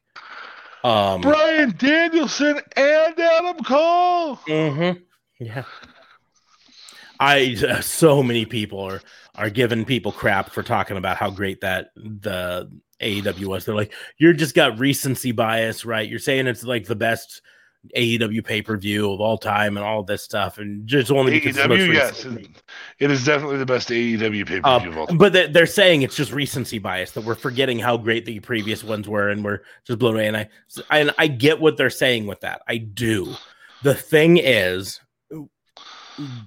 you're like, oh, you're just blown away by the spectacle of these two big debuts, and you're forgetting how great the matches was at the first All Out or whatever. And I go, no, I'm not forgetting how great the matches are. I am taking the show as a whole, right? Because it is a whole thing, and as a whole, that includes the surprise debuts of Danielson and Adam Cole, baby. It includes the historical perspective of it being the first CM Punk match in 7 years, right? That is included in this, right? It has to be. You cannot separate those from this. And because of that, AEW took all of these pieces and put it into what is, as a whole, the greatest AEW pay-per-view. Were there better matches on other AEW pay-per-views? Yeah. Right? Better singular matches, even better overall matches on other AEW pay-per-views, right? I get it. But you have to take into consideration the spectacle, all of the other stuff. And AEW stepped up their game this year and gave us the best pay-per-view from beginning to end that they ever did, right? From beginning to end, there was no missteps. The even Wrestling with Roulette, Brian Zane gave it an A+, right? And the only things that he said, the match that we talked about, the Big Show, Paul White versus QT Marshall, he said that match could have not been there. And I agree. At the same point, I understand why it was there, and it was a good come down match. I'm trying to remember. He had one other thing, and I think it was just about like the battle royal being overly confusing at times and not. Which is all battle royals. Which is all battle royals, right? He did have the same criticism that I talked about, where when you have it be 5 people coming out at the same time, you don't get really individual entrances. You don't get the pop for that and all of that stuff. And those are valid criticism. But as a whole, from beginning to end, this pay-per-view was better than every other pay-per-view, if only for the spectacle, right? Everybody ate them. Now, this wasn't, like we said, it might be up there in our minds with WrestleMania X7, right? Yeah, it's not better than X7. I don't think either of us were saying it's better. No, I mean, here's the deal: Tony Khan didn't get kicked in the nuts by his wife, and then didn't become best friends with Kenny Omega. Like, those two things didn't happen. But notice I mentioned 2 things about X7 that made it a spectacle. that were not directly match related. Nope. Right? It was spectacle related. Yep. Wrestling has always been a spectacle. Wrestling's always been about those big moments, and AEW's no different. This was, oh my God! Stone Cold shook hands with Vince a little bit on that final segment, and the CM Punk match was, oh my God! Hulk Hogan just slammed Andre. Yeah, those are the ones they compete with. And that's what you always have. Versus Darby was not Hulk Hogan just slammed Andre. It wasn't. No. But it absolutely was. Oh my God. I would compare it to that. Yeah. I mean, because like Meltzer's ratings came out this week, and I was a little surprised with some of them. Specifically, the Young Bucks Lucha Brothers cage match. He gave it 4.25 is what I'm going to guess he gave it. No. This is why it was surprising. 5.75. Really? And that's why it was surprising. Like, that was a spot fest and a gimmick match, and he gave it almost 6 stars. Yeah, he broke his system for it, and that's why it's surprising. I expected him to do like 5.25. Just because I think it still was up his alley in most respects, and so it was more than a 5-star match, but 5.75 is more than I thought he would give it. Oddly enough, he gave the Kenny Omega versus Christian Cage match only 4.25 stars, and I thought that was lower than I expected him to give it. Yeah, I didn't expect it to break the 5-star system. No, I was thinking 5.75 may or 4.75 maybe 5. Right. Yeah. But Paul White QT Marshall was 1 star. That's about where I expected it to be. I'd have given it 3 because its placement was perfect. Yeah, it was good placement for it. We'll start at the beginning. It would have given 0. Not talking about the kickoff or the pre-show match, which he gave 3.75 stars. Might have been a little bit low, but it's fine because it was a 10-man match, so whatever. Miro versus Eddie Kingston, he gave 4 stars. I figured he'd be at 4.25 to 4.5. Yeah, maybe a little lower than I thought, but about there. Moxley versus Kojima, he gave 4 stars. That's about where I thought it'd be. That's probably, yeah. Yeah. Baker versus Statlander, he gave 4 stars. 4.5. Just really? 4 even. Maybe a little lower, but not super. We already talked about the cage match. Casino Battle Royal, he gave 3.25 stars. Jericho versus MJF, he gave 3.75 stars. Schmosh finish? Did he talk about Schmosh finish? I don't know specifically on that. That might have played into it. I could see him being angry. Punk versus Darby, 3.75 stars. Like we said, I'd have given that 4. 1. I probably that was a lower than I thought. I thought he would have gone higher with that, if only for the historical references of it. I didn't think Punk put on a 5-star match there. No, it wasn't a 5-star match. I think it was a 4-star. Darby Allin's best. Yeah, I think it was a 4-star. Like I said, I expected it to be rated a little bit higher because of the historical reference in the match. Yeah. Not the historical significance of it being his first match, but the historical reference. The fact that we've been able to show that he definitively paid homage to one of the best 1, 2, 3 Kid matches, the Bret Hart versus 1, 2, 3 Kid. The fact that he paid homage to it, I thought would have raised it maybe 0.5 star in Meltzer's book, and it didn't. But still, 3.75 stars. I thought it'd be about a 4-star match. So, but it was the Kenny Omega match. He was lower than I thought he would be. And the Young Bucks match, he was higher than I thought he'd be. So, but in the end, I think it was definitely an A+ pay-per-view. And, I mean, if it wasn't the best AEW pay-per-view, it was definitely within the top 2, AEW hasn't been around for a ton of time. They haven't had a ton of pay-per-views. Will it always be the best AEW pay-per-view? Hopefully not. Hopefully AEW every year comes to All Out and produces their best pay-per-view of all time. That's the hope.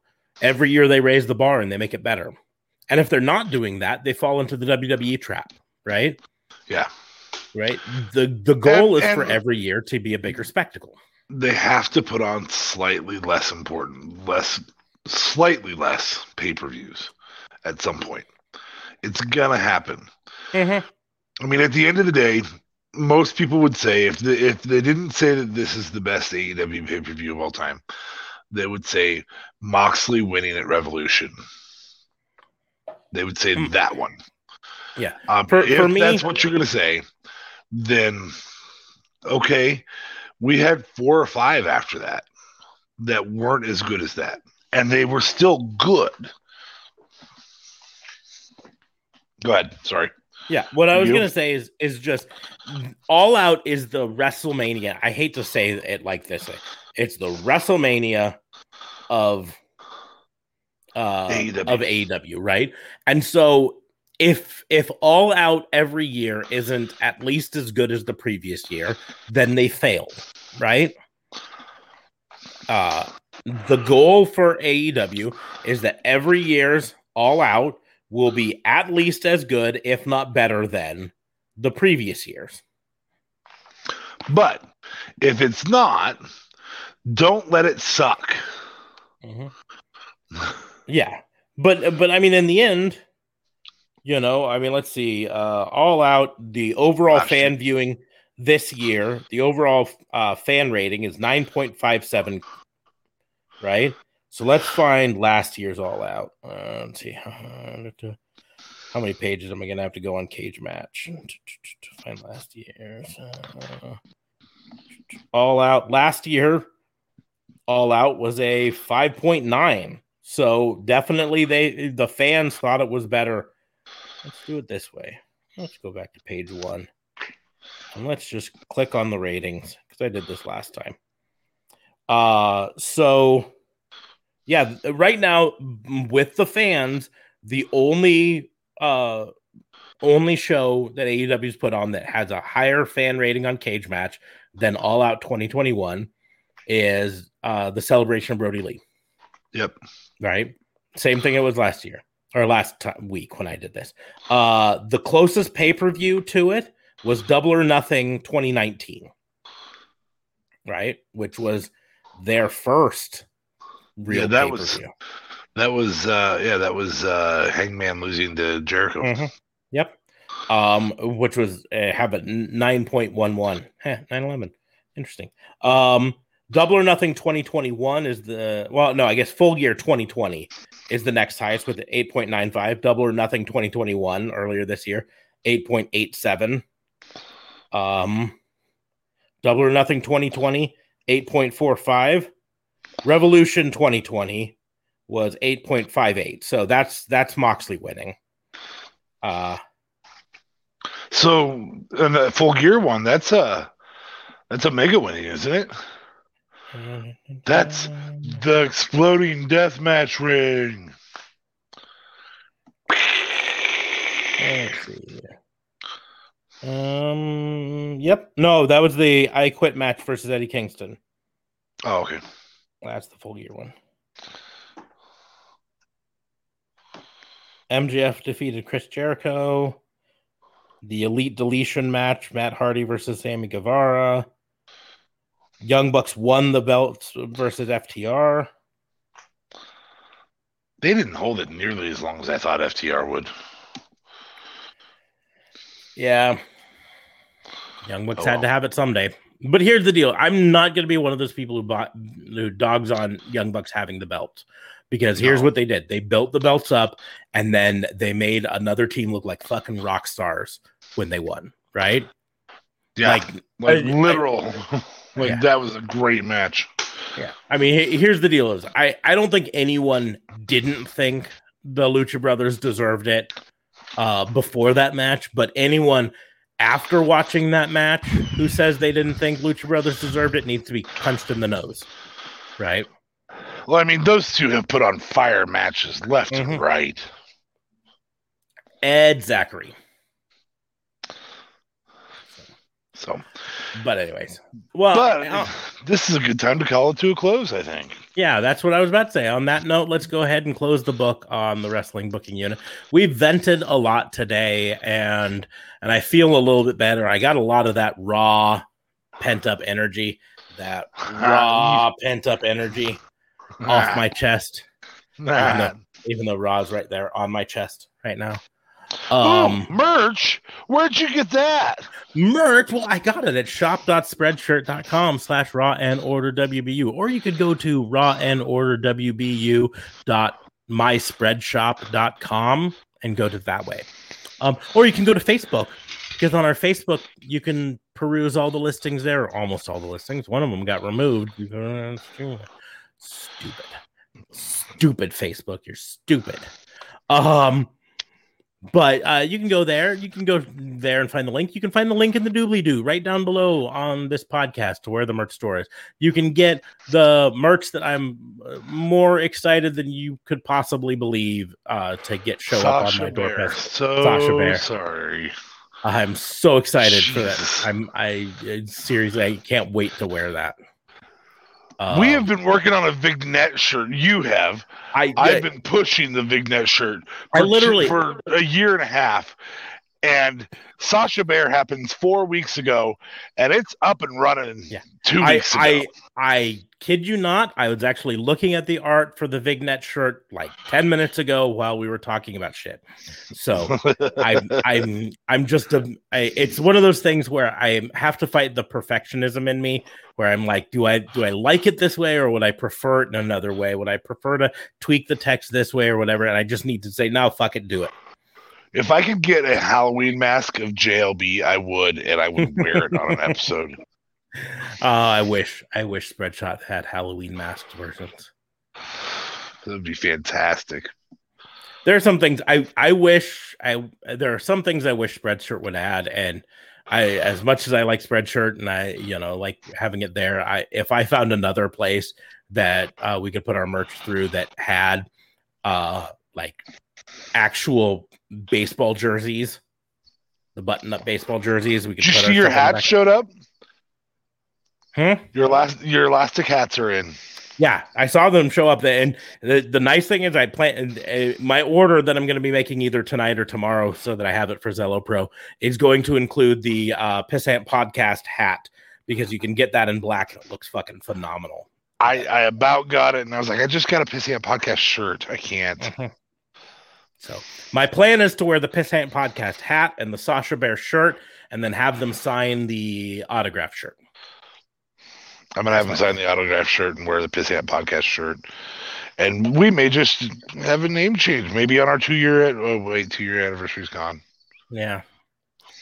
The thing is... retroactive. It's not in our history books. Yeah, well, I'm fine with us being the Pissant Podcast Raw and Order WBU. I don't know. I just don't know. I'm so tired of Raw, though. Anyways, but you can go to our merch shop. You can go to our Patreon. Link is also in the doobly-doo. So you can check us out there. You can go to tatnisco.com. We mentioned before. Link down there in the doobly-doos. You can follow us on social media. I am on almost all of them at Raw and Order WBU. So that's TikTok, Instagram, Twitter, Facebook.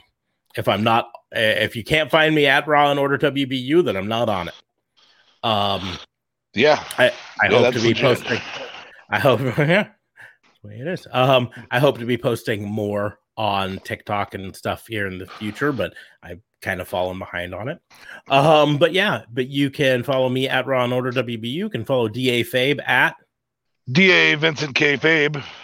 I'm not going to put you up on screen because you don't have your thing shared. So that's fine. So that, tough shit. So there, boom. That's the funny part is, if they did go to the one place that I am, DA Vincent K Fabe, Twitter, it would take a month for me to respond.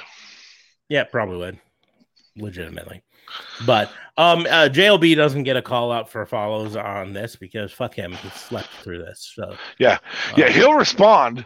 He just won't be on the show. Yeah, fucking ever. Yeah, I mean, I get it. It's late. You're up in Montreal, and we do this late and shit like that. You don't have a family to worry about. I got a 3-year-old I got to get put to bed before I can do this podcast. So suck it up, man. You signed up for this. I mean, he didn't actually sign anything. No, I mean, we just kind of recruited him. Yeah. Well, we more or less just said, hey, you're on it now. He wanted to be a special guest. And then we said, no, congratulations. Yep. Congratulations. You're a permanent special guest. Yep, you're on it every week from now on. And if you don't show up, we're going to mock you endlessly. So to the point where we want to get a mask made of your face. But on that note, we are going to go ahead and close the book on the wrestling booking unit. To anyone who joined the live stream, thanks for joining us. If you didn't and are watching this or listening to it later, thank you anyways. We encourage you to go to our YouTube channel and subscribe to it there. It's Raw and Order WBU on YouTube. You can find it there. Link is also in the doobly-doo. Or you can go to our Facebook and follow us there as well. Either way, that way you can get notified when we go live. We go live every Sunday night at 10:30 Central and Tuesday night at 10:30 Central to do our recordings. So you can join us there. But on that note, we're going to go ahead and close the book. Thank you all for listening. We will see you soon.